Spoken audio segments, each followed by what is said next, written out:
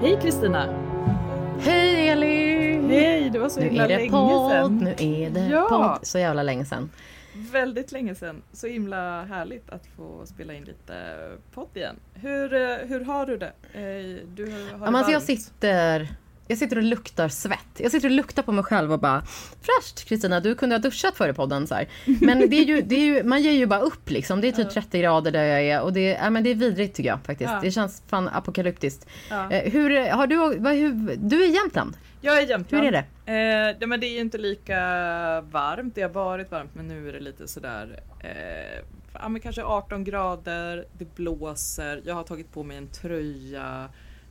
Perfekt poddväder skulle jag säga. Och sen så alltså vi pratar lite om det här att jag alltid liksom blir så jävla bonnig när vi poddar och jag är i Jämtland och att du blir så himla mycket stockholmare. Men om det är, jag känner att jag verkligen så här iscensätter den bilden ännu mer nu. Men om det är ljud i bakgrunden så är det min farbror som då bor i huset bredvid som håller på att köra fyrhjuling här bakom. Så att nu har jag men det är bra. fortsatt Det är på fan, det är fan färg. Det är amazing. Men du, fan, det har ju hänt lite grejer. Det har ju hänt vi har lite något grejer. Att fira, eller hur? Ja, idag så drogs ju det här, alltså officiellt drogs förslaget om marknadshyror tillbaka. Alltså så himla vacker text som gick ut till remissinstanserna. Jag ska se här, jag hade det framme här. Återkallelse av remiss av betänkandet fri hyressättning vid nyproduktion. Remissen återkallas. Det innebär att synpunkter på betänkandet inte behöver lämnas. Vi beklagar det merarbete som remitteringen har orsakat er. Slut! Är det för fan. Där får du klippa in en vackert. Fanfar Elin eller något. Fan, alltså jag är så jävla lycklig. Det där var det var en lycklig politisk stund och det har man ju inte varit bortskämd med alltså. Nej, jag vet. Alltså bara så här det sköna med att se en politisk seger. Jag tyckte Erik Wiklund, och då ska vi också säga att det är en kompis till oss. Men han skrev ett så också från Jämtland representing. Också från Jämtland, väldigt viktigt. Nej, men han skrev ett väldigt bra blogginlägg om det symboliska i hela den här marknadshyrefrågan och liksom ideologiska. Jag tänkte bara läsa ett litet utdrag ur den texten om liksom varför den här segern liksom känns så skön beyond sakfrågan. Beyond våra typ individuella hyror, ja, men din precis. Och min. Liksom. Men han skrev att jag vet inte vad som händer nu, men jag har inga illusioner om att det här förändrar allt till det bättre. Kanske landar spelpjäserna ungefär där de stått, men skillnaden att förslaget om marknadshyror faller. Men det måste i så fall firas som en riktig seger. Varje gång det händer någonting som bryter mot den rådande politiska ordningen måste det påpekas och uppmärksammas. Det var så himla, det är så himla sant och så himla bra. Det är liksom en liten intervention bara som i vad som händer i politiken. Och jag tänkte ju också på att vi i vårt andra avsnitt, texten räddade mig från paddel, pratade om att vi båda bodde i hyresrätt och att känna sig som en loser, att det är en slags så här vuxenblivande som vi har missat när vi liksom aldrig hoppade på något liksom bostadskarriär. Vi har liksom ingen villa eller vi kan inte renovera någon bostadsrätt och så vidare. Ja, men jag tänker att vi pratade mycket just om det här att det diskursiva, eller vad man ska säga, att just känna sig som en loser, eller att det är liksom man är sämre när man bor i hyresrätt. Och jag tyckte att det var så himla skönt med hela så här marknadshyredebaklet, att det liksom att hyresrätten diskuterades överhuvudtaget och inte liksom bara var det här pissalternativet som inte får liksom skattelättnader och så vidare. Nej, och som inte är så här, fan vad om man är smart och man investerar i sig själv. Skrev inte Dan Hallmar en jättefin text den i Expressen Kultur, ja. Jag blev så glad av den texten. Ja. Han länkade ju också just kampen som fördes i Sverige då, med liksom en kamp som förs i hela Europa. Och jag blev också glad, för jag tänker Dan Hallmar är landskapsarkitekt. Han har den här podcasten Staden ihop med Håkan Forsell. Han är skribent. Alltså jag tänkte nog, det här är liksom en framgångsrik creddig person. Jag tog för givet att han bodde i bostadsrätt eller liksom en villa. Också. Och sen så skriver han om när liksom han och familjen sålde sin bostadsrätt och flyttade till hyresrätt. Och det var så, jag tyckte att det gjorde någonting. Men jag tycker också att hela den här debatten har ju också tydliggjort när vi pratade om hyresrätter sist, så var det ju så himla mycket så här källa feeling eller lite så här hur hyresrätten liksom skildras i olika romaner och lite olika sådär. Men det har ju blivit tydligt av den här frågan att hyresrättens sänkta status har ju att göra med materiella faktorer, där man är en faktiskt vinnare om man bor i bostadsrätt och man är en ekonomisk förlorare om man bor i hyresrätt. Det är ju inte bara en känsla. Nej, liksom. Men jag kände så här, vi fick vara vinnare en liten stund här på sommaren och fan vad nice det var. Nej, men verkligen. Och just att det är en seger som både liksom är materiell, att inte liksom behöva betala hela sin månadslön i hyra eller att vara rädd för att inte bo kvar i sitt hem för att man har inte råd.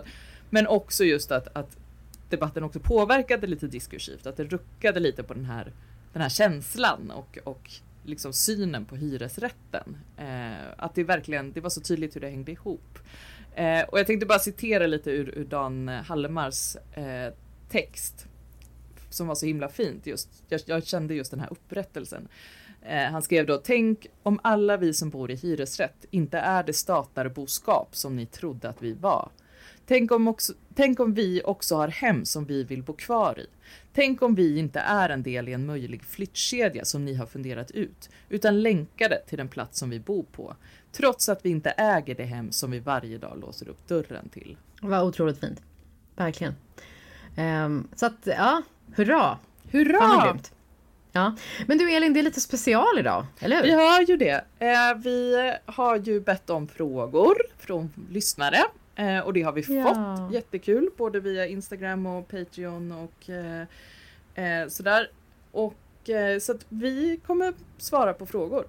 Ibland blir det långa svar och ibland kanske lite kortare. Och ibland blir det superlånga svar säkert. Verkligen. Och den som älskar själva så här hyllandet och sågandet, det kommer bli lite sånt också. Precis, det kommer det bli. Och sen så är vi ju tillbaka i höst med våra vanliga diamanter och rostar. Indeed.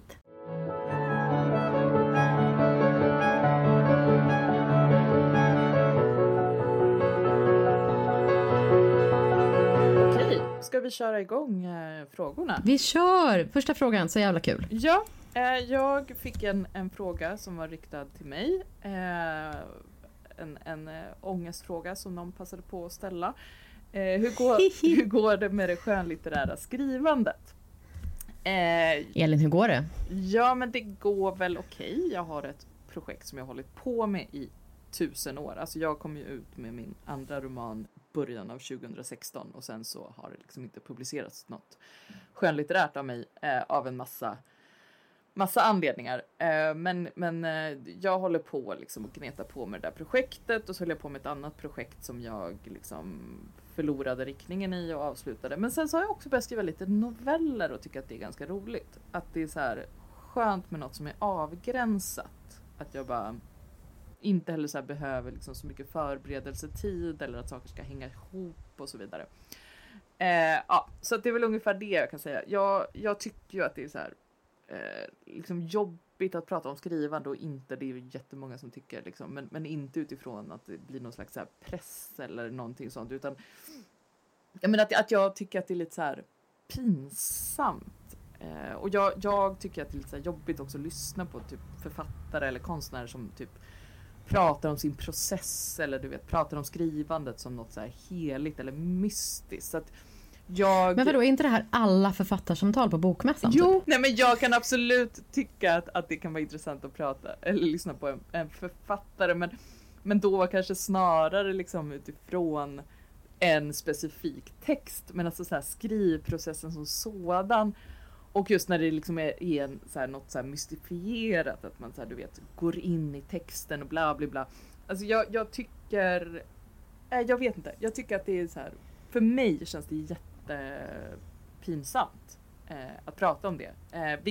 Vilket jag tror försvårar mitt skrivande, för att jag inte liksom kan ta det space som jag kanske behöver, för att jag också är så här. Nej men jag vet inte, jag har gett ut 2 romaner, men jag tycker fortfarande att det är lite så här skämmigt att typ hålla på med skönlitteratur. Men alltså jag håller med när det gäller du vet typ artister. Artister som ska prata om sin musik. Alltså det är ju det absolut värsta som finns.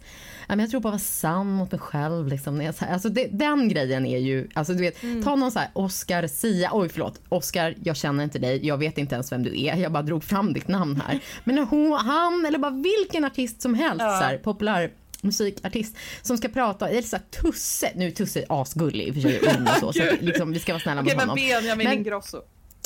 Ja, men alla de där som bara, men du vet, jag tror ju mycket på att så här, skriva för, du vet, då vill man ju hacka sig själv i armen. Absolut, liksom. Absolut.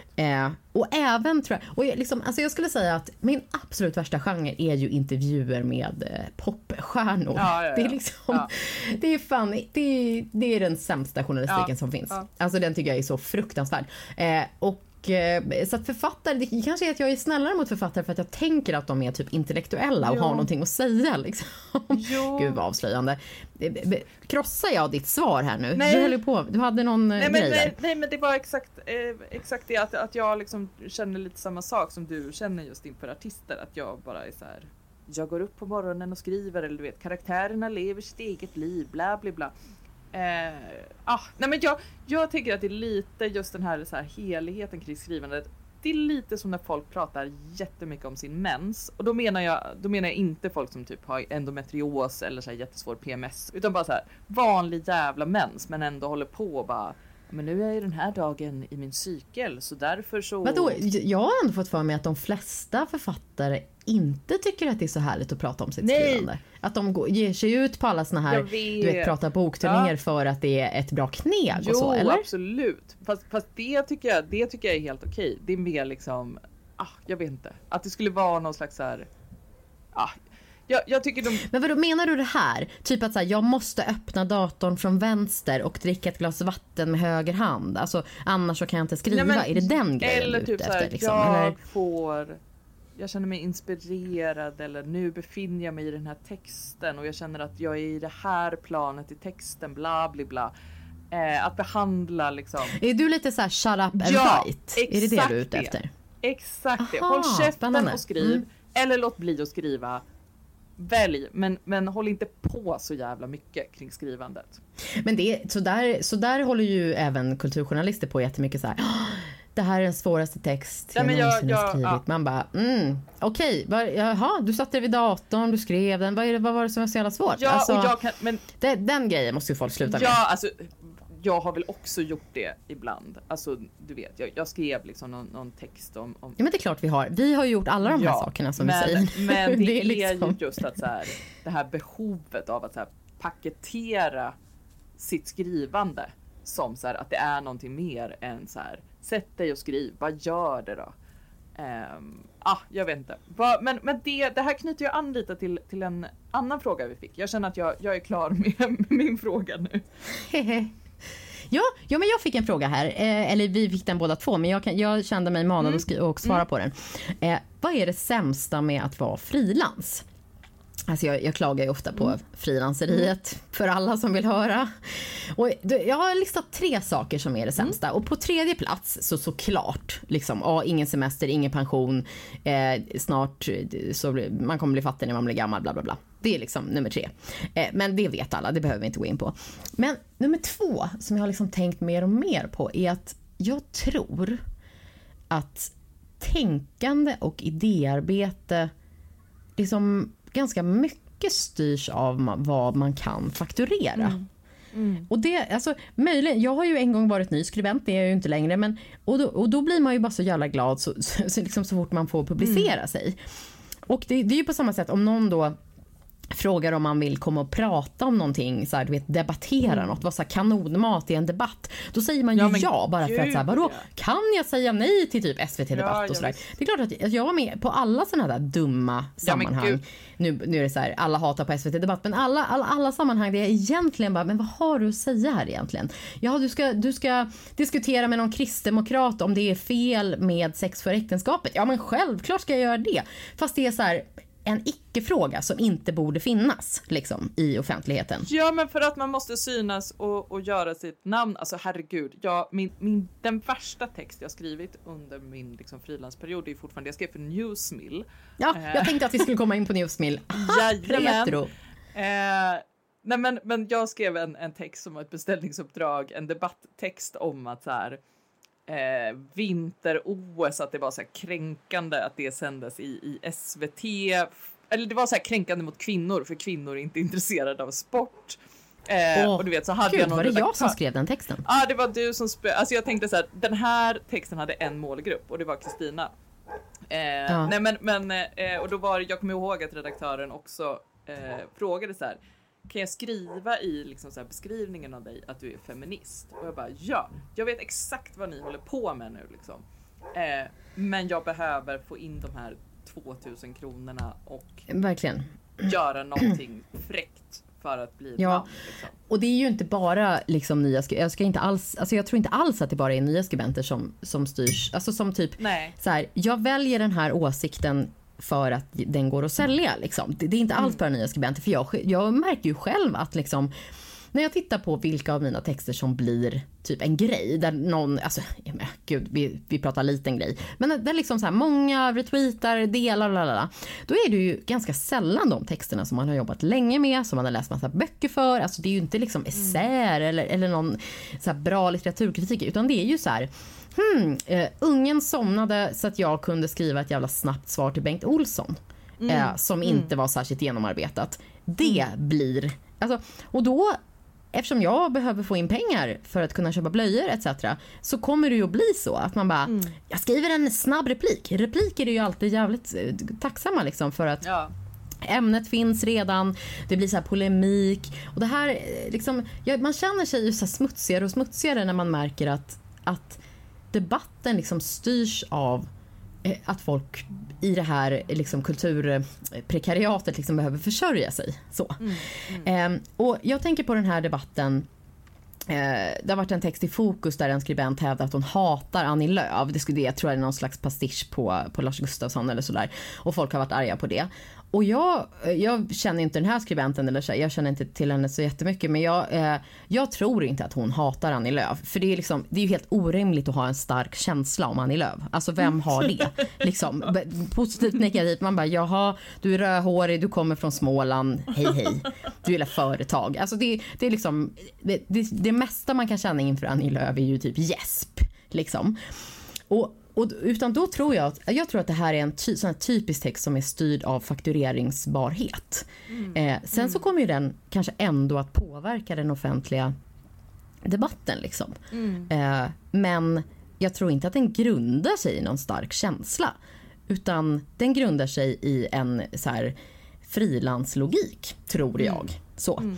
Och det är ju, jag tror att det är samma sak. Vi kommer kanske komma in på det igen när vi pratar om kritik, för jag har någon fråga, men jag tror ju jättemycket att Linda Skugges text, hennes recension där som blev så omdiskuterad.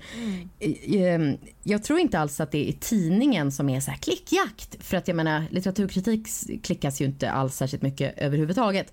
Utan, men jag tror att den grundar sig i en logik av så här, vad förväntar sig folk från mig? Vad kan jag liksom fortsätta att verka? Alltså hur kan jag komma att fortsätta att vara relevant? Vad vill folk köpa av mig? Ja, men de vill nog köpa det här. Så, så det är nummer 2. Det tycker jag. Och liksom, jag tror också att den så kallade, nu är det stora citattecken, transdebatten, eftersom jag inte tycker att man ska debattera människor på det sättet.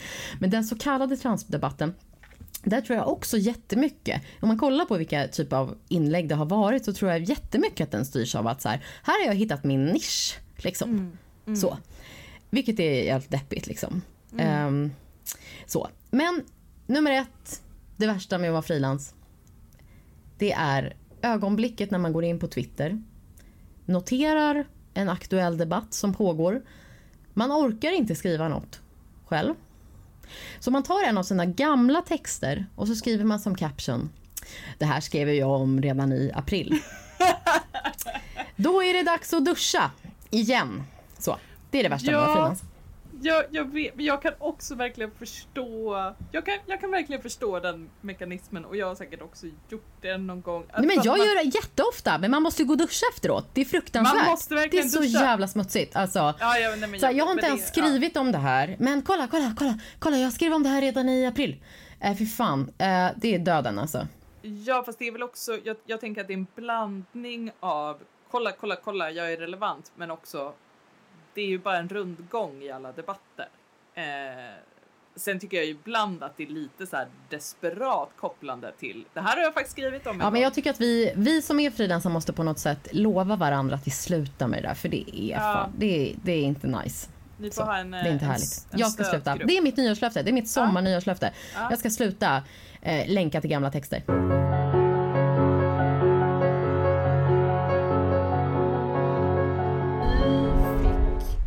En fråga om politik och kulturpolitik. Eller det är egentligen en tvådelad fråga. Om politiken ska hålla armslängds avstånd från kulturen, vad är då kulturpolitik? Och vad skulle en rimlig kulturpolitik innehålla? Jag har ett enordssvar på båda de frågorna egentligen, som är pengar. Jag tänker att det är så här, kulturpolitiken ska säkerställa att kultur kan finnas på sina egna villkor. Och utan att behöva underkasta sig vare sig liksom politiska strömningar eller marknadslogik och marknadsstyrning. Och att just se till att så här, men pengar fördelas också till liksom små konstnärer eller teatergrupper och danskompanier och tidskrifter. Att se till att så här, det finns verkligen en mångfald och bredd i uttryck och språk och människor, både när det liksom kommer till vilka som utövare och vilka som tar del av kulturen. Ja, det är typ mitt svar. Vad säger du? Ja, men alltså, jag är ju verkligen inte någon expert på det här. Eller jag borde vara mer intresserad, men jag blir så himla uttråkad av kulturpolitik. Men jag tycker att det är jätteviktigt att smarta människor säger smarta saker om det här. Men jag tänker så här, jag tänker mer principiellt att min syn är liksom precis som du var inne på, att kulturen är någonting som måste finnas i ett civiliserat samhälle på samma sätt som att det måste finnas i universitet. Och det viktiga är då att man bara får tänka så här, men vi måste avsätta en kvot av pengarna. Och det här kommer inte att ge några så här mer effekter på andra områden, utan det är liksom, det bara är så. Att de här pengarna kommer gå, liksom, och det handlar om att så här, ska vi ha ett civiliserat samhälle så måste vi också ha kultur. Och jag tror, alltså om man tänker så här, vad som är viktigt för typ så här fria teatergrupper och så är väl så här långsiktighet, och att man kan finansiera en slags infrastruktur som kan få finnas under lång tid, och att man kan en slags förutsägbarhet liksom i stödet. Ja, typ. Så. Ja, men verkligen det här korta projekt, få bort det korta projektsökandet, att känna att men vi kan jobba med någonting långsiktigt och ha liksom visioner. Ja. För liksom ta en teater som Galeasen, som är så här en riktig spetsteater. Alltså jag ska säga att det är en av de viktigaste scenerna i Sverige. De kan ju ha utsålt, de kan sälja ut alla sina föreställningar, och de kan ändå inte gå runt på det, för det är inte den typen av så här, du vet, Kristina från Duve målar biljetter så här, som man kan så här, langa in 1500 människor som betalar 1000 spänn var. Det är inte så det fungerar. Utan liksom, om jag har förstått det rätt, så biljetterna kan oftast täcka kanske så här skådespelarnas löner möjligen. Kanske. Men de kommer ju aldrig kunna täcka hyran för lokalen och sådana saker. Utan det måste vara ett stöd. Nu, jag bara tog dem som exempel. Men liksom, det finns ju liksom, vad ska man säga, såna här lite mera liberala människor som tycker så här att men då får ni väl liksom göra bättre teater så att folk köper era biljetter. Man bara, jo det kan man göra. Men, och då kanske de menar så här att om ni inte kan ta ett marknadspris på 790 spänn för att gå och se vår klass på Galeasen till exempel, då ska inte den finnas. Men det är ju inte min syn liksom.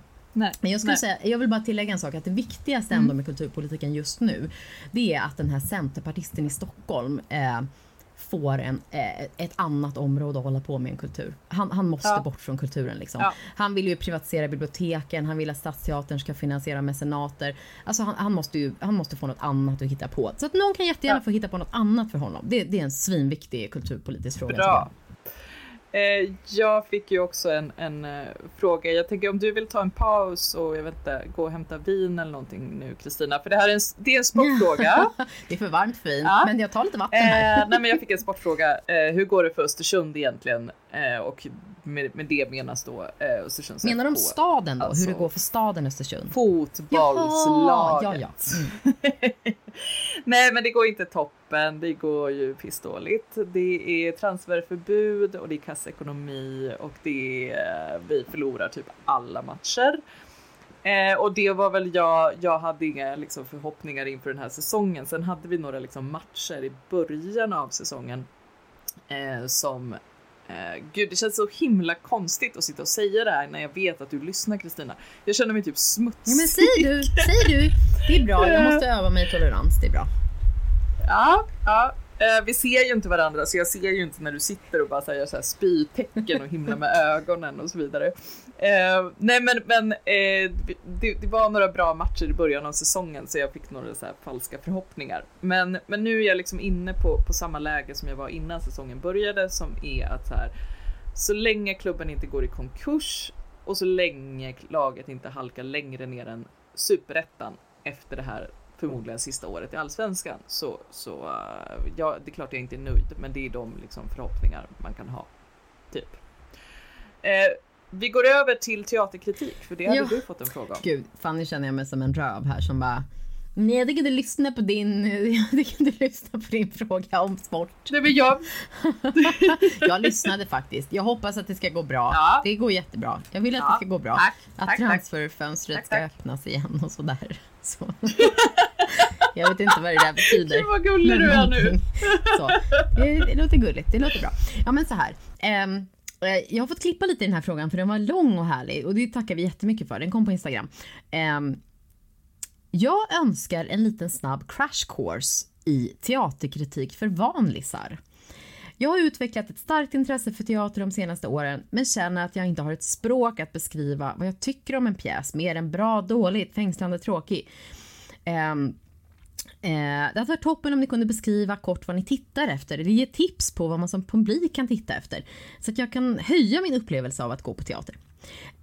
Och så önskar personen också lite exempel på uppsättningar som man gillat, inte gillat. Ja, men alltså det här är ju en svinbra fråga, och det är ju i princip grundfrågan för all kritik. Så här, vad är kvalitet? Liksom. Så att det är ju, jag menar, någonting som man kan ägna sig åt ett helt liv. Liksom. Och det finns ju många bra böcker. Alltså om man tänker... jag tänker att Thomas Fors är kritik av kritiken. Alltså... Thomas Anderberg, Alla är vi kritiker, Leif Särns, nu blir det bara massa män här, samling kritik.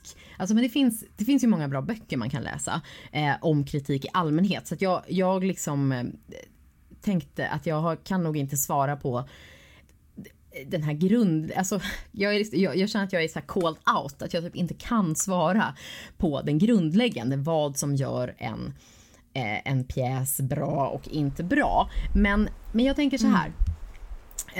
Om vi bortser från föreställningar där det liksom saknas så här, teaterns elementa, liksom, där så här, manus funkar inte regin, inte skådespeleriet. Om vi liksom lägger dem åt sidan och istället liksom, kan jag säga någonting om vad som skiljer typ en helt okej bra föreställning från en föreställning som man känner så här: okej, nu blev allt annorlunda. Nu kommer jag se på världen på ett helt annat sätt. Och jag känner att jag själv är ny. Liksom, för det händer ju i salongen. Och då, absolut. Och liksom jag skulle säga, för att den här frågeställaren nämnde Linje Lusta på Dramaten. Och om man tar den som exempel. Eller så här, delvis så handlar det som är avgörande för mig. Det är liksom lite grann nivån av osäkerhet. Att både skådespelare och publik är typ öppna för en slags så här risktagande i ögonblicket. Så.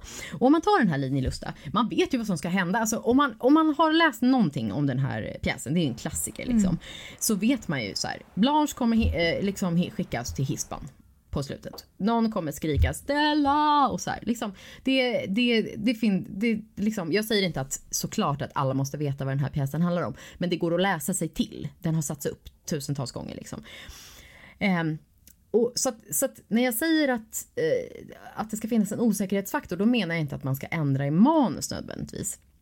Utan det jag menar, det som jag tycker att Livia Millhagen gjorde i Dramatens uppsättning var att lägga in ett slags element av tvivel och skevhet som liksom osäkrar rummet och som gör att man som publik drabbas av att man typ tappar kontrollen. Så här kan vad som helst hända. Och jag får vara med på att det kanske händer. Att det finns typ en otrygghet liksom. Och då måste man, tror jag, som publik som vill ha liksom, vad ska man säga, omskakande teaterupplevelser, gå med på att inte styra liksom. Att gå bort rent tankemässigt från den här streaminglogiken så här, där man själv styr. Så här, jag sätter mig här, jag kan pausa, jag kan så här, att liksom att det låter skittöntigt det här. Men att vara med, att känna så här, jag är med och skapar den här stunden. Så här, jag reagerar på det som sker, jag är uppmärksam. Händer det något kul, då får jag skratta. Händer det något så här helt sjukt, då får jag liksom, alltså det är lite töntigt, men att känna så här att du är också här liksom. Alltså, och det som var så jävla kul, jag var och såg Liv Strömquist tänker på dig för andra gången när den fick återpremiär eller ny premiär. Så, och det var fan som att vara på en jävla fest. Ja. Alltså publiken var typ som ett så här böljande hav och ensemblen var liksom i så här direktkontakt med hela den här, så här 500 pers på ett sätt som jag typ inte har upplevt. Det var en scen som blev helt jävla oändlig för att en tjej i publiken bara inte kunde sluta asgarva. Hon bara så fick ett så här psykotiskt skratt. Och Sanna Sundqvist då som är med här, hon bara hängde på och det var helt otroligt i det här att så här är vi 500 pers som typ gör någonting ihop liksom. Och jag vet att man låter så här som en jävla dramapedagog så. Men jag tror att man måste, allt är inte bra. Men jag tror att man måste gå på mycket teater och våga känna så här, jag är också med och gör det här liksom. Så. Och om jag ska bara nämna, jag kan ju, alltså nu blir det så här svinlångt svar, men om jag ska nämna några uppsättningar som har liksom gjort något med mig, så är det Medéland på Elverket av Ström Stridsberg, regi Ingela Olsson. Alejandro Oliva Wengers minnesstund på Malmö Stadsteater, det var som att se det var så jävla bra. Jag ska säga en sista så här. Första gången jag såg Tony Kushner's Angels in America så var jag 15, det var på Stockholms Stadsteater. Jag kunde inte se mycket, jag tror vi fick biljetter via skolan så här. Och det kändes som att så här, väggarna bara rasade. Att jag gick ut i något helt annat efteråt, det fanns ingen väg tillbaka. Och sådana ögonblick händer inte så ofta. Jag var 15 då och jag tror inte att jag varit med om något liknande. Nu är jag 40 liksom. Så att därför måste man se mycket jävla teater så att man inte missar dem där. Ja, men jag kan ju lägga till, nu har ju jag också jobbat på Kulturhuset Stadsteatern i flera år tidigare och jobbat med många föreställningar och sådär. Men en föreställning som jag såg innan dess och som jag inte trodde att jag skulle ha den där upplevelsen av, men som jag verkligen hade, det var ju Ansvaret är vårt Tingsten, som Carolina Frände regisserade. Robert Fuchs gjorde monolog som Herbert Tingsten, som var liksom ja, men det är liksom en gestaltning av Herbert Tingsten utifrån en roman av Per Wirtén, eller en bok av Per Wirtén är det va? Joakim Sten har dramatiserat. Och jag tänkte att så här, men det här blir väl lite små intressant, och jag skulle vidare sen efter föreställningen på en fest, och jag var så här, jag måste gå hem, jag kan inte gå vidare, jag kan inte prata med människor just nu, för att det här har satt igång så mycket i mig. Jag vet inte vad, men det är just den här känslan av att så här, någonting händer nu som jag måste typ processa. Och man vet ju inte innan liksom, alltså, även om man läser teaterkritik. Så att det enda jag kan säga till den här människan är typ så här, försök att gå så mycket du kan och försök att känna att du också är med. Det är liksom det enda man kan göra. Ja, men väldigt intressant. Vi fick en fråga om vilken musik som symboliserar sommar för er. Ja, men vi kan ju börja då i psalm. Jag har 2 som jag kommer nämna. Och jag kan börja i psalm 201, det vill säga sommarsalm. En vänlig grönskas rika dräkt. Jag har ju tatuerat in en rad från den salmen på min arm. Allt kött är hö. Som liksom är någon slags memento mori. Men jag tycker ju att den salmen liksom fortfarande sammanfattar alltings förgänglighet, den här omöjligheten i att typ karpa och fånga dagen och just den här liksom totala smärtan i att sitta i någon jävla ljuvlighet och allting är underbart och man vet att för snart är det november igen. Nej men jag tycker att den är otrolig. Alltså raden, allt kött är hö och blomstren dö och tiden allt fördriver. Den kan man meditera över. Har du hört den här dokumentären i P1 om den? Eller det här specialprogrammet? Ja men just det. Nej men jag har blivit tipsad om den. Ja men just det var du som det var någon som tipsade. Det var du. Nej men alltså de har gjort i P1 en hel timme om den salmen precis nu. Det var jättebra så det kan man också lyssna på. Det måste jag lyssna på. Tack igen för tipset för jag hade glömt det. Sen så har jag en helt annan typ av musik. Och det är en hitlåt från 2010 och den heter, alltså det är franska och jag kan ju inte prata franska, men den heter typ Alors on danse av en belgisk artist som heter Stromae. Just det. Ja, och den här lyssnade jag på jättemycket en sommar när jag hade fått så här stipendium från Författarfonden och kunde bo i Barcelona och hade liksom en så här jättefin takterrass. Och då var vi liksom ett gäng som dansade till den låten. Och så hade jag liksom lite glömt den. Men sen så var jag i lördags. Så var jag för första gången liksom på en riktig fest. Sen innan pandemin. Det var min kompis Julia som fyllde 40. Och vi stod och dansade. Vi var liksom utomhus. Vi stod och dansade. Och då kommer den här låten. Den var med på spellistan. Och det var återigen så här, du vet. Jättevarmt, man står ute i natten, man dansar och det blev liksom någon slags så här, men det här är fortfarande någon slags så här lycklig sommarlåt för mig. Den där låten, är inte den, alltså den är kanske lite av ett så här guilty pleasure för mig också, för att är inte det en sån som typ amerikaner, de skulle kalla det för så här Eurotrash musik, alltså typ så. Ja men lite så. Alltså extremt europeisk musik på ett roligt sätt liksom, men jag tycker den är jättebra. Ja. Så. Nej, men och den är ju på franska. Jag känner ju lite att det här är ju det borde vara det belgiska eller franska bidraget i Eurovision om inte Frankrike alltid skickar någon jävla så här Edith Piaf-imitatör istället. Det är en perfekt liksom Eurovision-låt. Jag vill också gå på utomhusfest. Fan vad mysigt det är. Alltså det var otroligt. Det var otroligt. Ja. Över till dig. Ja, nej men alltså jag är inte så säsongsbunden, men en skiva som man verkligen kan lyssna på är den svenska sopranen Ida Falk Winland som tillsammans med pianisten Matti Hirvonen gav ut en skiva för typ 10 år sedan där de bland annat tolkar några så här Gösta Nyström romanser som är väldigt mycket så här karga klippor och ensamhet i en slags skymning. Alltså det låter lite cheesy, men det är bland det vackraste i den svenska vislyriken. Finns på Spotify. Så. Men sen så var det en fråga, ge oss operatips är det en person som säger så här. Och det är liksom, det är lite svårt just nu för att jag bara tänker så här, gud, finns det någon opera? Och det är lite så här pandemiskadat. Men jag skulle säga att det viktigaste är att försöka se det live. Det finns ju en massa streamade alternativ, alltså allt ifrån Stockholmsoperan och en massa Metropolitan lägger också upp. Men jag tycker verkligen man ska försöka ta sig ut om man är vaccinerad etc.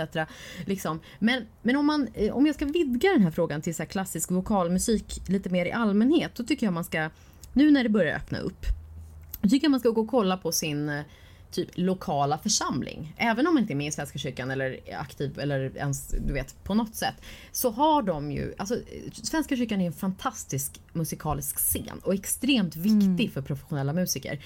Kanske inte, alltså, inte minst på sommaren liksom. Så att för typ en 100-lapp eller gratis eller så kan man till exempel få ett fantastiskt romansprogram. Så att det är mitt tips liksom, att se något i sin närhet i en kyrka.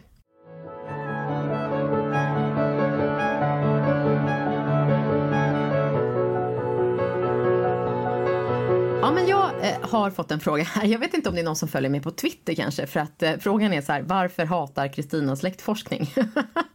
Alltså, jag hade också kunnat få en fråga om varför Kristina hatar sport. Men nu blev det något annat som jag hatar. Det är bra.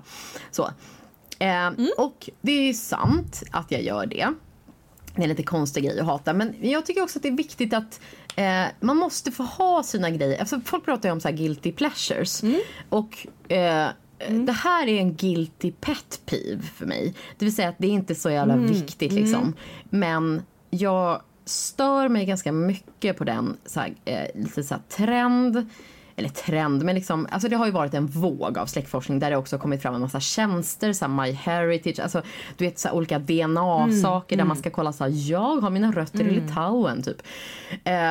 Det finns ju olika delar av det här. Det finns ju de som har alltid i alla tider hållit på i så här kyrkböcker, och det finns de som bara skickar in så här en tops med och tror att de ska få ett svar om så här, var de är utifrån sin DNA. Men jag tycker egentligen illa om allt det här.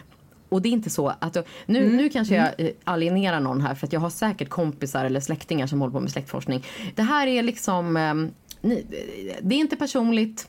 Det är bara principiellt. Så. Men jag har 3 skäl till att jag tycker släktforskning är en så jävla störd aktivitet. Det första är att jag tycker det är rätt så obehagligt att betona vikten av blodsband liksom. Det behöver man kanske inte orda så mycket om. Jag tycker inte att, alltså jag vill gärna vara emot en trend där det är så här, där det är på något sätt viktigt vem en släkt har varit bakåt liksom. Jag tycker alltså, och det här är inte så här, självklart ska personer som kanske inte har tillgång till sitt ursprung få alltså självklart så förstår jag att den impulsen finns, men jag vänder mig lite mer emot de här som har full koll på alla sina släktled och typ så här håller på och polerar sin klan bakåt, så ja, min farmors moster köpte en jordegendom, den grejen tycker jag bara är lite obehaglig så. Men jag ska komma in på del 2 av mitt hat mot släktforskning. Och det är ju att jag tycker att det är så här överklassstämning att typ kartlägga sin klan. Och att det ofta handlar om att man har till exempel haft så här jordegendomar. Eller att man har liksom haft en familj som har varit så pass sammanhållen. För det finns ju också en, vad ska man säga, feministisk kritik mot det här, för att alltså, allting går ju i så här hela släktled på något sätt. Så här, har någon varit gift? Har någon inte varit gift? Alltså det är liksom för att det ska hålla ihop så kräver det ju på något sätt så här, äkta barn. Och, alltså, jag tycker jag har väldigt svårt för hela den här grejen att, och jag tycker att det hänger ihop med en slags här trend i sociala medier att så här står hela klanen framför släktgården så här, man lägger ut. Man bara, men what the fuck? Och för mig hänger det här ihop. Nu tar vi en annan grej som jag hatar. Du vet när folk håller på med så här folkdräkter och så. Du vet när riksdagsledamöter går till jävla riksdagens öppnande i jävla folkdräkter. Du kan känna så här, ursäkta, var inte vi världens modernaste land? Ha normala kläder på dig. Förlåt, nu kommer ju alla från landsbygden och börja hata mig. Men det jag menar är att... Förlåt, men Kristina, alla från landsbygden har inte landskapsdräkt på sig. Nej, men förlåt, men jag har ju folk i mitt flöde som har folkdräkter. Och det här för mig hänger det här ihop med en antimodernitet som jag tycker är väldigt problematisk. Att man så här ska gå tillbaka till så här påhittat jävla ursprung som liksom är så här för modernt. Jag tycker om miljonprogram, bibliotek för alla, förskola, alltså liksom att man kan bli den man vill vara. Alltså den här tanken om att så här, det är omöjligt att veta vad man ska om man inte vet var man kommer ifrån. Man bara pojkdjupt av dig att säga så. Jag tycker att det är så jävla lögn. Det är klart att du kan veta vad du ska även om du inte vet var du kommer ifrån. Bestäm vart du vill. Och sen så försöker du arbeta för det tillsammans med andra människor. Alltså, nu lät jag helt nyliberal här. Men du förstår, jag tycker... svårt, nu känner jag att jag blev så upprörd här. Att jag liksom har kommit ifrån min prata här. Men jag tycker väldigt illa om den här nykonservativa trenden. Att man ska gräva bakåt. Och att det är viktigt att gräva bakåt. Och nu pratar jag såklart inte om så här historieämnet akademiskt på något sätt. Men alltså självklart så, jag menar, all humaniora är viktig och ska ha hur mycket pengar som helst. Så det är inte det jag menar. Utan det jag menar är på något sätt att det skulle säga något väsentligt om vem man är. Liksom att någon jävel ägde en släktgård för 300 år sedan. Jag är existentiellt emot det. Så. Det tredje, och det handlar lite grann om så här, liksom specifikt i vår tid, om så här förlusten av framtiden. Liksom. Jag har ju som jag sagt förut alltid tänkt så här på underbara dagar framför oss. Liksom. Och då, nu när det som ligger framför oss är så här att det kommer vara 50 grader i Frankrike och att folk inte kommer kunna bo där och att vi inte kommer ha någon mat och att det kommer vara massa konflikter och att allt kommer vara ett jävla piss. Då ska man sitta och peta i sin egen familjehistoria och liksom så här rikta förstoringsglaset mot sitt eget DNA. Jag tycker att det känns som en så här hopplöshetens så här Dark Mountain-aktivitet. Man drar sig tillbaka, räknar på det som har varit istället för att tänka att vi typ har en morgondag. Damn, nu fick jag det där ur systemet. Alltså, jag har ganska många invändningar, men jag tänker att du och jag tar dem över en flaska vin någon gång istället och så går vi vidare. Ja. Jag kände att det var viktigt att inte vara så nyanserad här. Så att, om ni har bra. Diverse hatmejl och länkar och sånt, det kan ni skicka till Elin. Så. Ja, absolut. Jag kommer vara ganska onyanserad också i det här svaret. Alltså vi fick en fråga om hur blir livet efter pandemin? Alltså, och det kan jag kan ju börja med att säga så här, ja men det är väl, jag vet inte, jag har en förhoppning om att kanske kommer vi få lite mindre förkylningar och kräksjukor och smittor liksom, för att folk har så här vant sig vid att hålla lite avstånd och tvätta händerna och kanske skulle karensdagen kunna slopas permanent så att folk också kan vara hemma när de är sjuka, alltså även i fortsättningen och sådär. Ja, men det kan man hoppas på. Jag känner inte heller att så här, det är väl skönt att vi kan fortsätta ha lite avstånd. Alltså, man har suttit lite för tätt på till exempel restauranger, att det har varit lite så här, man sitter typ nästan vid någon människas bord för att det är så här, restaurangen försöker peta in så mycket folk som möjligt. Jätteskönt att vi kan fortsätta glesa bord. Jag vill inte träffa andra när jag går på restaurang. Jag vill sitta liksom med den jag är på restaurang med och äta så. Men däremot så här, ja men det kanske inte liksom finns så mycket som tyder på att pandemin har gjort att det i stort finns någon så här krismedvetenhet kring typ klimatkollaps, sjätte massutrotningen, utan nu är det så här business as usual. Men någonting som jag har tänkt på framförallt de senaste månaderna och framförallt nu när jag liksom har flängt runt lite i landet och man kommer ut ur pandemibubblan, det är att det finns en generation, kanske två, av äldre människor, nu ser jag liksom riktigt äldre människor, 70 plus. Måste du, jag tycker det är tråkigt att du tar upp mig här i ditt svar. Ja, precis. Nej men de har ju varit liksom rejält jävla mycket riskgrupp. Nu är de oftast vaccinerade. Men de är också ofta ganska otrevliga. Alltså, jag kan känna att det finns någon slags här entitlement som är rätt osoft. Alltså jag har råkat ut för ganska många orimligt otrevliga 70-plussare senaste månaderna som liksom använder någon slags här håll avstånd grej för att bara vara otrevliga. Eller så är de bara så här helt orimliga. Ja, men jag stod jag har också varit med om det, men jag tänkte kanske att de var bara det mot mig för att jag typ kom där med min barnvagn och tog plats eller någonting så här och så. Jag vet inte, men du är inte ensam om den här erfarenheten, Elin. Nej, men tack. Men för grejen är att det här har också varit när jag har haft mitt barn med mig, så jag vet inte om det är någonting liksom relaterat till det. Men jag stod inne i en mataffär med barnvagnen, står och typ diskuterar liksom, med någon så här, vad ska vi köpa, bla bla bla. Och så står det liksom ett par, kanske 75-årsåldern, en bit bort, bara stirrar på oss. Men du vet, säger ingenting. Och till slut, och då liksom så här backar vi lite och bara, aha, de kanske vill gå förbi, vi får väl tolka signalerna så. Och då en av dem går liksom så här uppenbart medvetet in i vagnen för att liksom markera att ni skapade inte tillräckligt mycket avstånd. Jag åkte tåg och då var det en äldre kvinna som så här, varje gång hon gick genom kupén, vilket hon gjorde väldigt många gånger, så bara skriker hon bara flytta på er, jag ska fram typ. Men alltså, det här måste ju ändå lite grann vara en reaktion på att de har varit inlåsta i ett år. Alltså, ja, men jag tror det. Jo, alltså så här, jag förstår verkligen så här, man har suttit hemma, man har varit isolerad, det var liksom en period där det var så här, någon måste komma hem med matkassar till mig. Jag försöker man skulle ju så här, själv bli helt jävla bananas av det. Alltså, och jag försöker odla empati, men det är jättesvårt. Alltså så här, jag tycker fan att det är svårt. Alltså det var också nu häromdagen när det var liksom sen kväll, vi skulle åka nattåg upp till Jämtland. Man tar hissen, för det är liksom så här 15 kilos barn i famnen plus så här 4 tunga väskor på 2 personer. Står i hissen, då kommer det liksom en kvinna och bara ska med. Hon stoppar hissen precis när den ska åka iväg.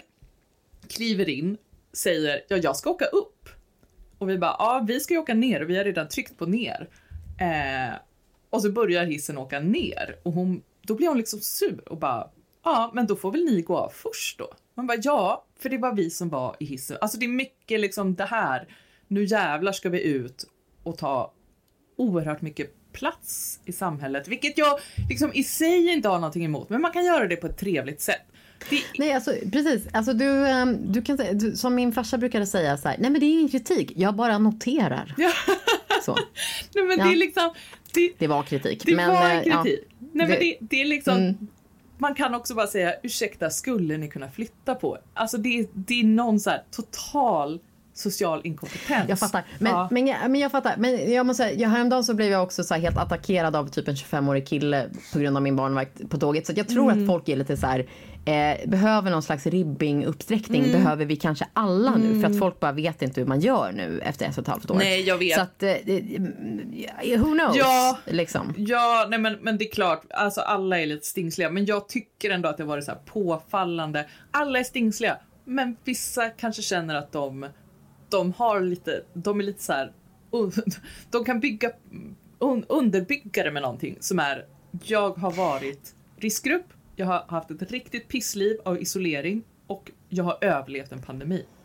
Och jag fattar verkligen det. Och jag tror att du har rätt och jag tror att vi måste ta det. Vi måste ta det pisset. Liksom, ja, för det är ju också så man kan ju inte vara otrevligt tillbaka. Du överlevde liksom en pandemi och du har haft det riktigt jävla jobbigt. Det är klart att jag inte liksom skulle börja tjafsa tillbaka. Man får ta det. Men jag känner ju också lite... Ja, men alltså, det var, häromdagen så var det en äldre kvinna som trängde sig i toakön. För hon bara, jag är äldre! Du har, alltså, jag bara, men jag har en barnvagn, jag ska byta blöjor och så här. Hon bara, nej, nu är det bara så. Så bara trängde hon sig. Ja, men du ser, liksom så. Du ser. Ja, jo, så, jag menar, och jag tänker så här, whatever. Det får vara så. Du är en större människa. Du är en större människa. Nej, alltså för jag var ju svinarg då. Men jag tänker i efterhand så här att... Nej, men jag tänker nog också att det är liksom lite så här...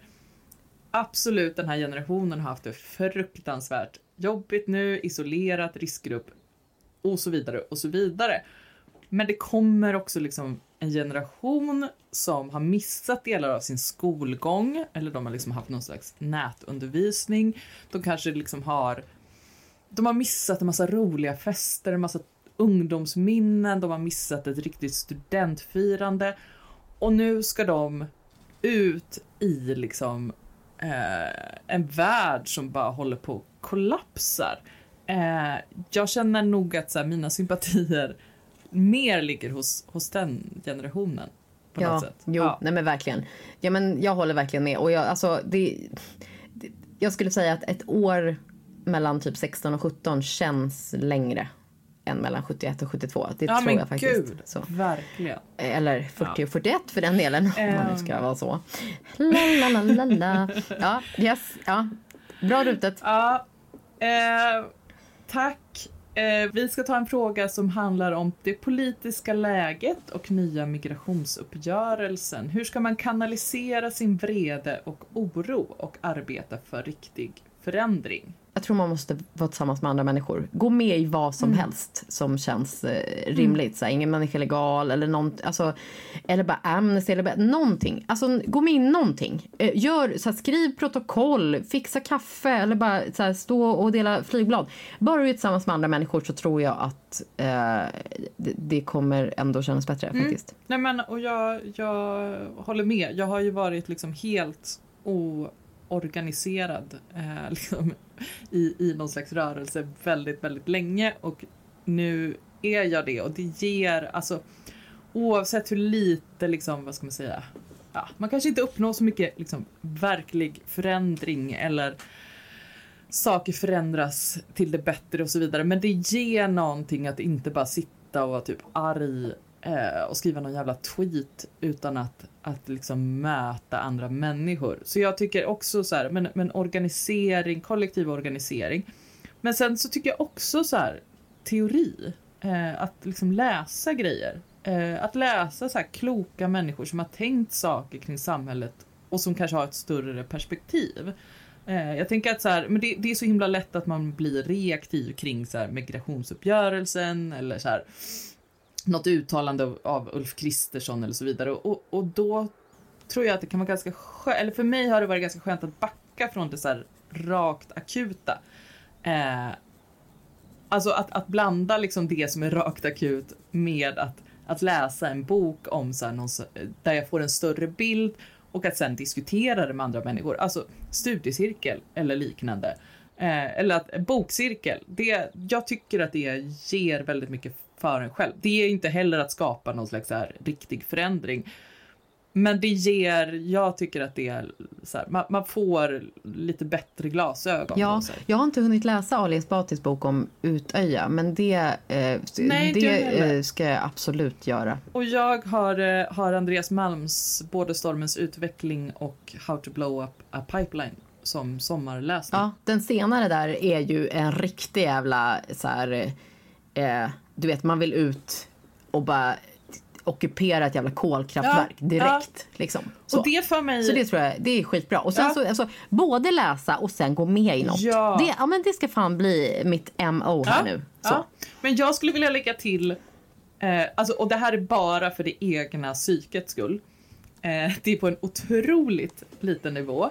Men så här, lite privat civil olydnad som bara drabbar företagsegendom för att det är så jävla skönt sätt att kanalisera vreda. Alltså, och då vill jag gå till mitt 14-åriga jag som var liksom nyvaknad feminist, och det här var ju 90-talet, det var slits och så vidare. För mig, när jag liksom höll på att ätas upp av ilskan, så hjälpte det så jävla mycket att så här, jag hade liksom ett tuggummi som jag tuggade på, så gick jag in i en kiosk, tar fram en slits, tar mittuppslaget, lägger dit mitt tuggade tuggummi, slår ihop tidningen, ställer den längst fram igen. Och så vet jag att liksom någon jävel kommer köpa den här tidningen, och så kommer det bli, liksom, när de försöker öppna mittuppslaget så är det ett äckligt tuggummi som har klistrat ihop sidorna. Alltså det är så oändligt mys, jättemys. Jag säger inte att man behöver göra exakt det här, men man kan hålla på med lite olika saker som är roligt.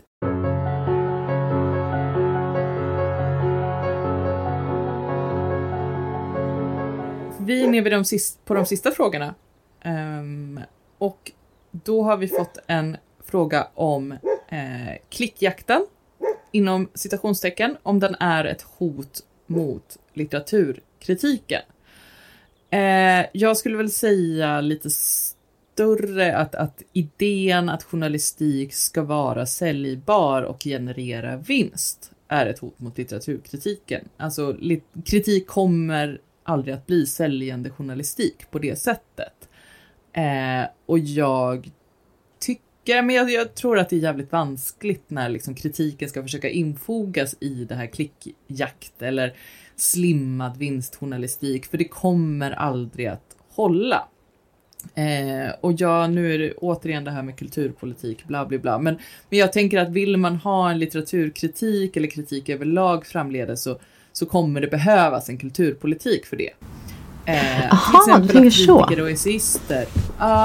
Jag tänker att det finns här regionala initiativ i Halland där kritiker kan söka stipendier om jag inte förstått det fel. Och även Västra Götaland har instiftat stipendier till essayister och liksom mindre kulturtidskrifter, och att liksom någon ska få betalt för att kunna sitta och skriva essä till det.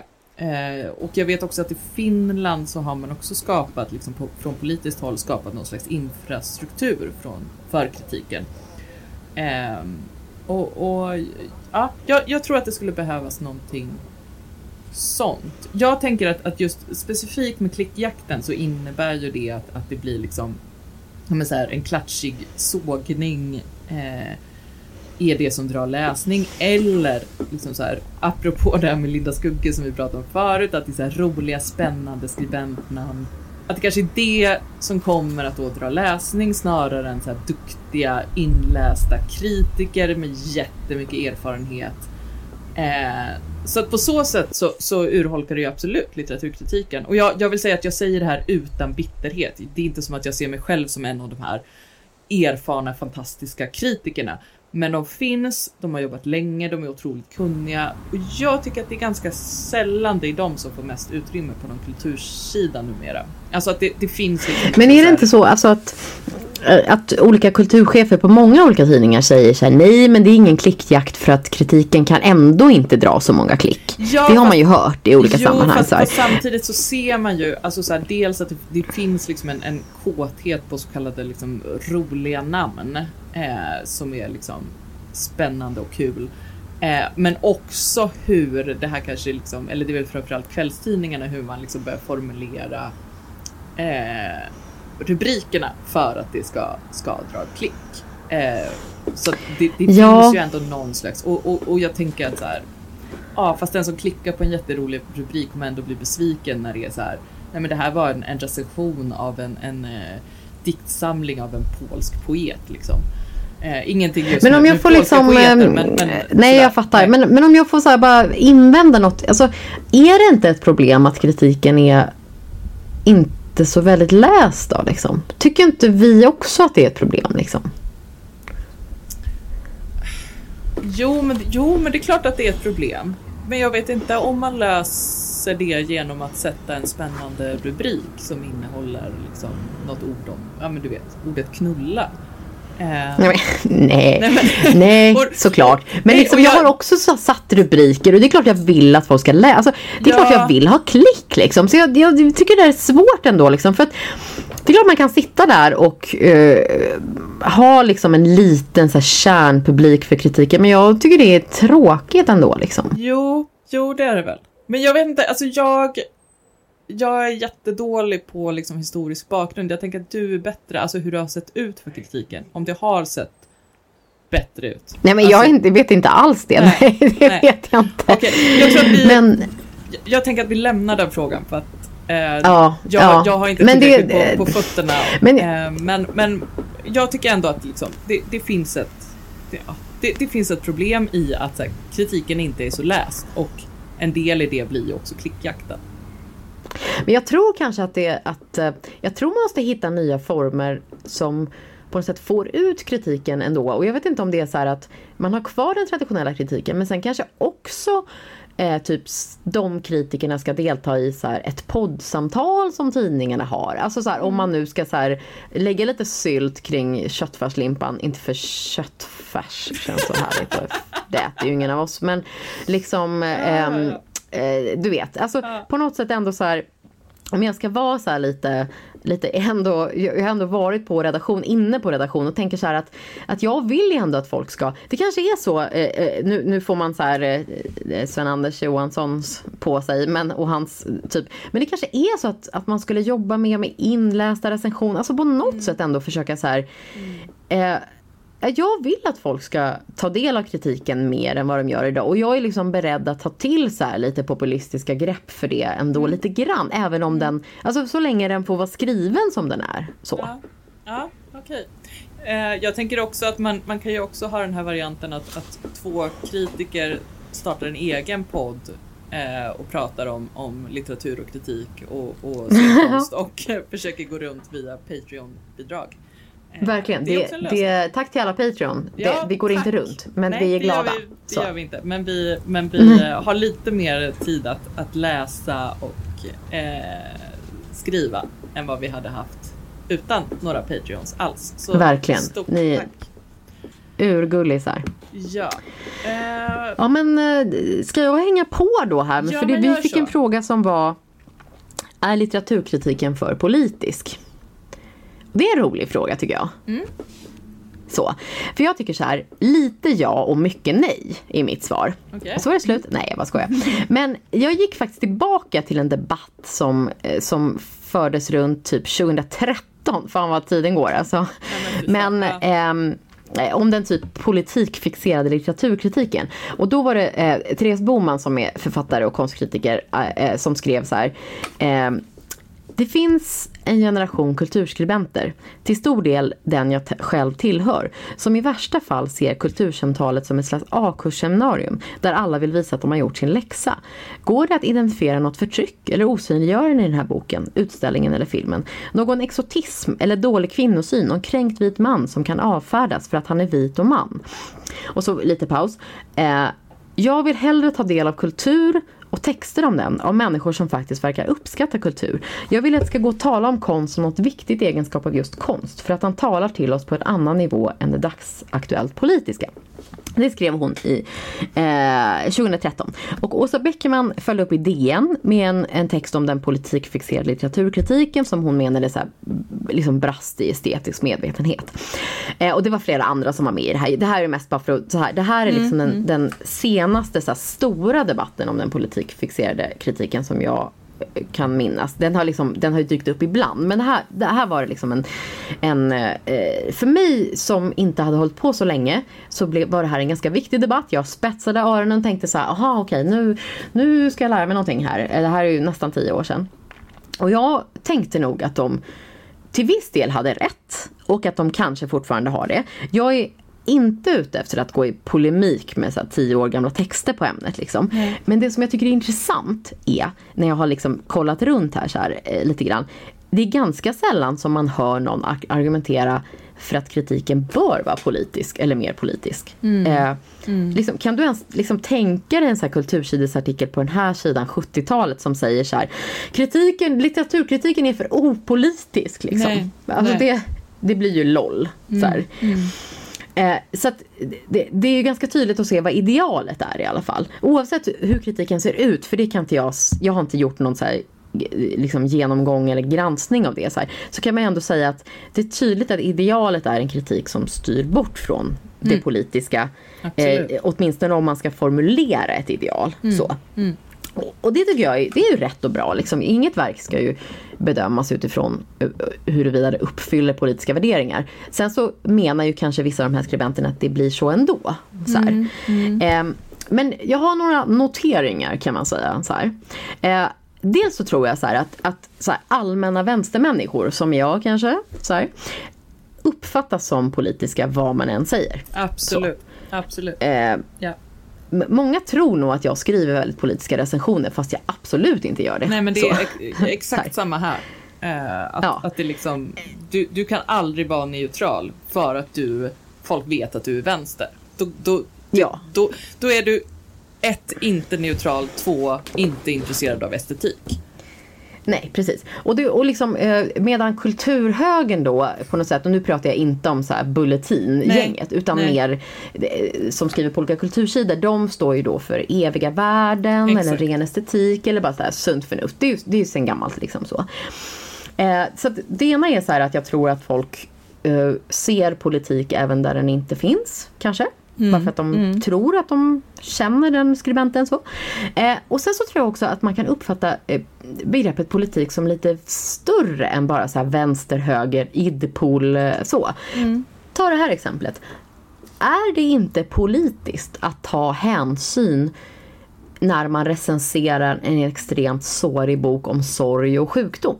Är inte det ett slags politik kan man säga. Att nu tar jag hänsyn till någonting som är utanför verket. Jag lyssnade på den här Expressen-podden Lägg ut, och då var Göran Greider med och pratade just om så här Linda Skugges recension av Kristina Sandbergs bok.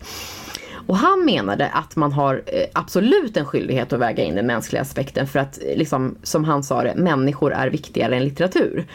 Och jag är inte, alltså jag tycker såklart att människor är viktigare än litteratur, men jag är inte säker på att jag håller med honom om att man måste vara så här finkänslig i en bok om sorg eller sjukdom, för att ger man sig in i hela det maskineriet med att ge ut en bok på ett förlag, då är man med i den leken. Det tycker jag absolut liksom.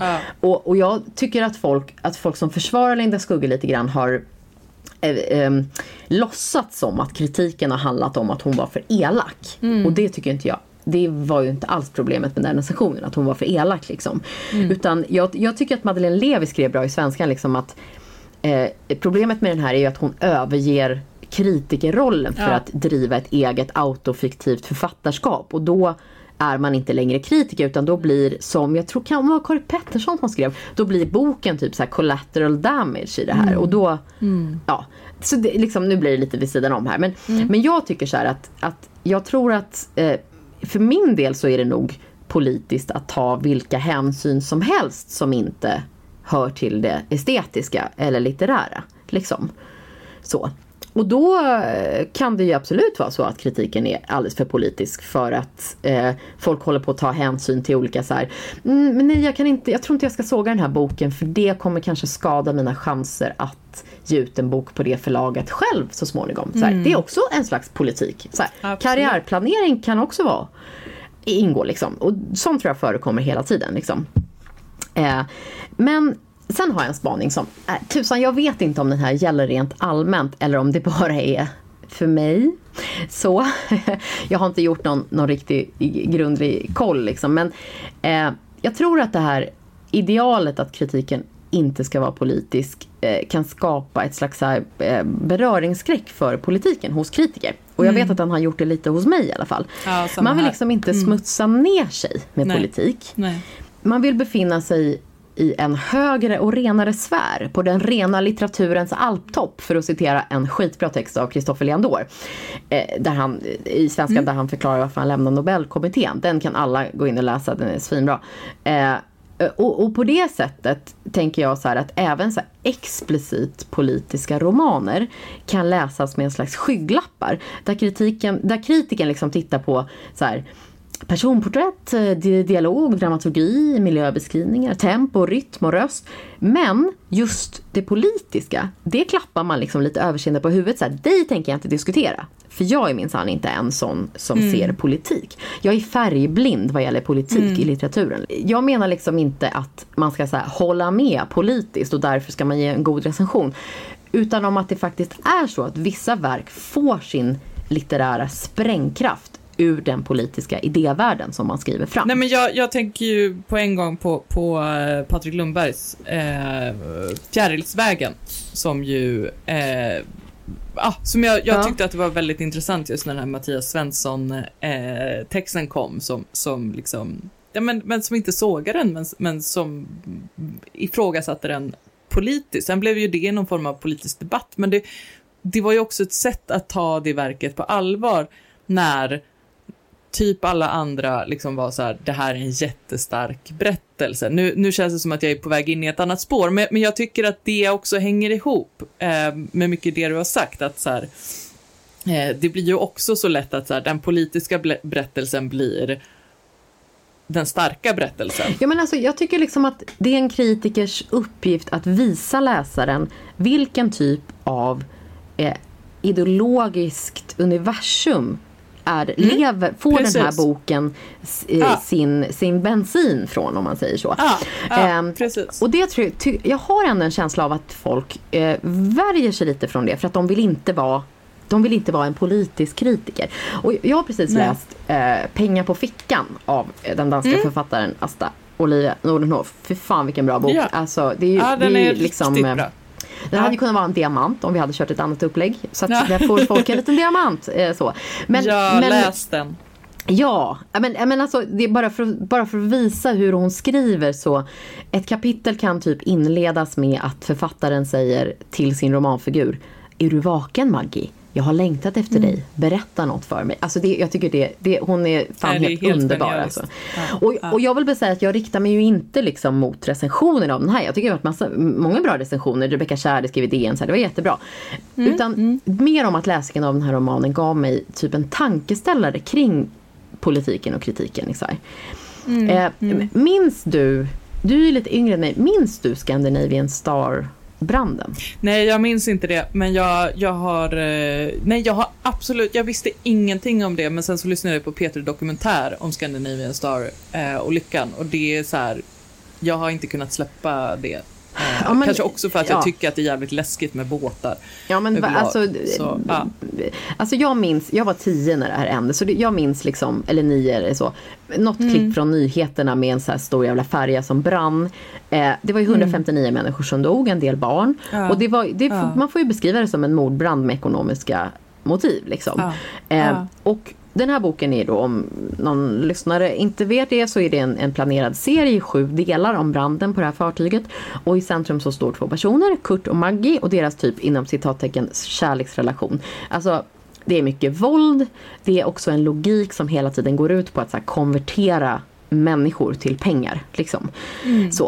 Och i mitten av den här boken så finns det en passage där författaren talar liksom mycket mer direkt. Det är en annan slags tilltal, en annan stilistik om branden och vad som föregick den.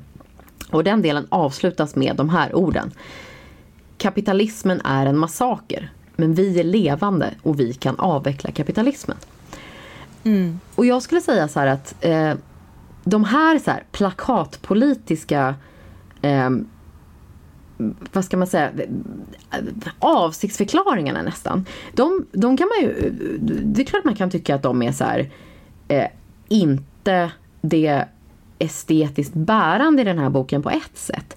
Men jag skulle ändå säga att genom att skriva in den här romanen i ett ideologiskt sammanhang så skapar det för mig i alla fall en så estetisk erfarenhet som är omskakande och som hade varit svagare utan den här politiken. Liksom. Absolut. Hon har ju helt uppenbart även politiska anspråk liksom, med den här boken.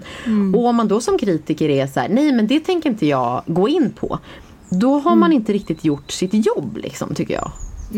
Nej. Och jag tänker att om man bara ska ta en liten sväng till liksom, med det här, att det känns ju ofta som att kritiker när de letar efter kvalitet letar efter det allmängiltiga.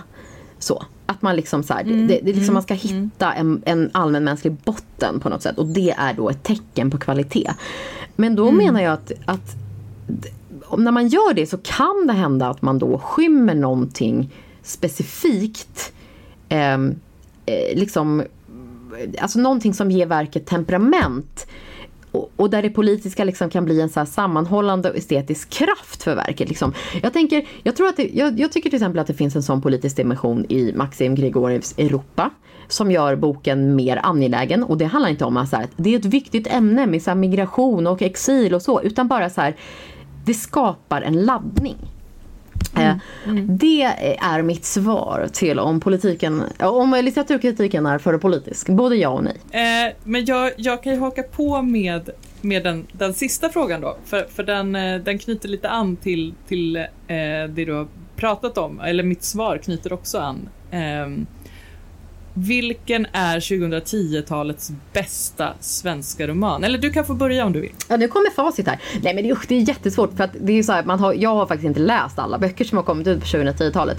Men gud, det har inte jag heller. Men om jag ska ta chansen och säga en bok som liksom tog mig på knockout, så är det nog Balsam Karams första bok, Händelsehorisonten.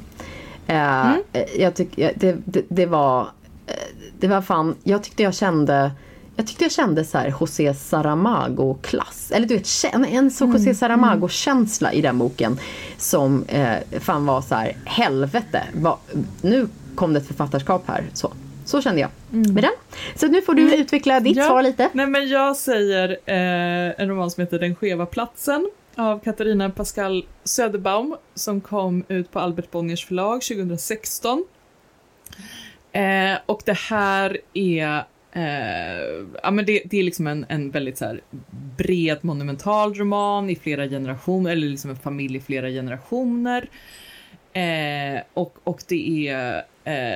jag läser lite från baksidan. Det är en litterär forskningsresa som med hjälp av familjedokument och historiska händelser går djupt ner i förra seklets europeiska historia.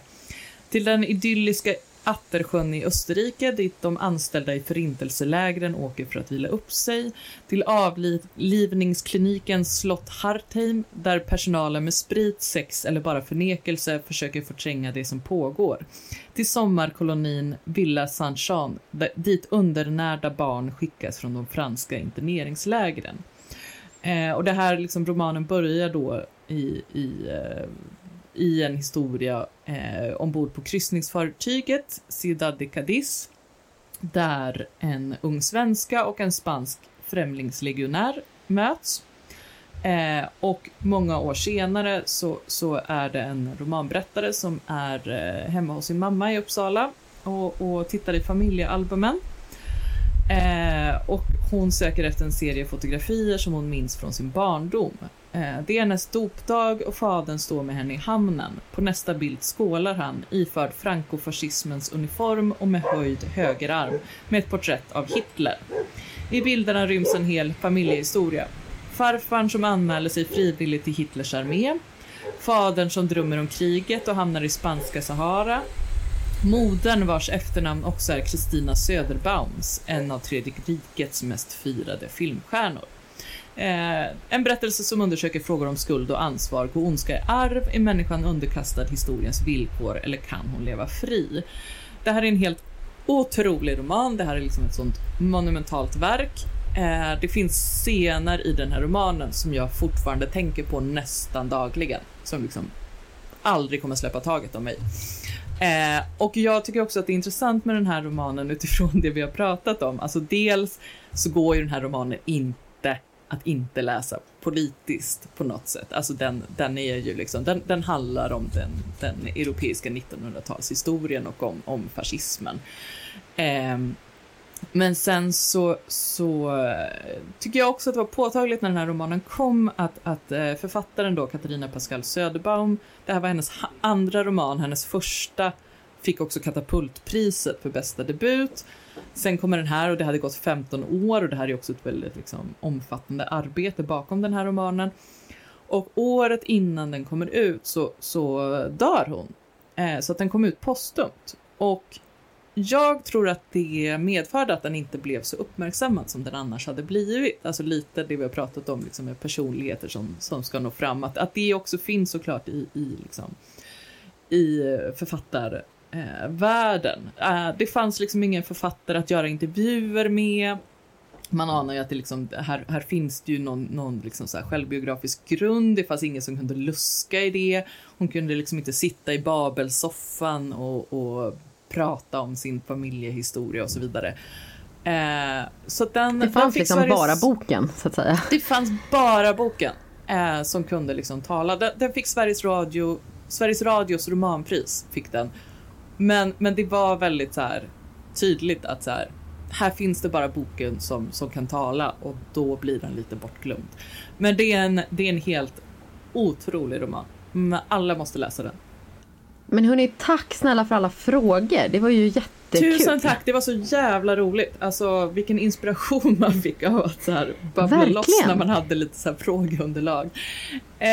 Och tack till våra Patreons. Det är också så att våra Patreons får ta del av det här tidigare än de andra som någon liten så här, betydligt tidigare, en vecka tidigare som en slags så här, sommarpresent till er. Tack snälla. Och vill man bli Patreon och stötta den här podden så går man in på patreon.com/diamanterorost och så väljer man vilken summa man vill betala per avsnitt. Och vi är tillbaka sen i augusti. Ja. Men fan vad kul att hänga ett tag, Elin, också med dig. Verkligen. Vilken fin kväll. Vi ses snart. Vi hörs igen om Okej. i höst. Bra. Hej då. Hej då.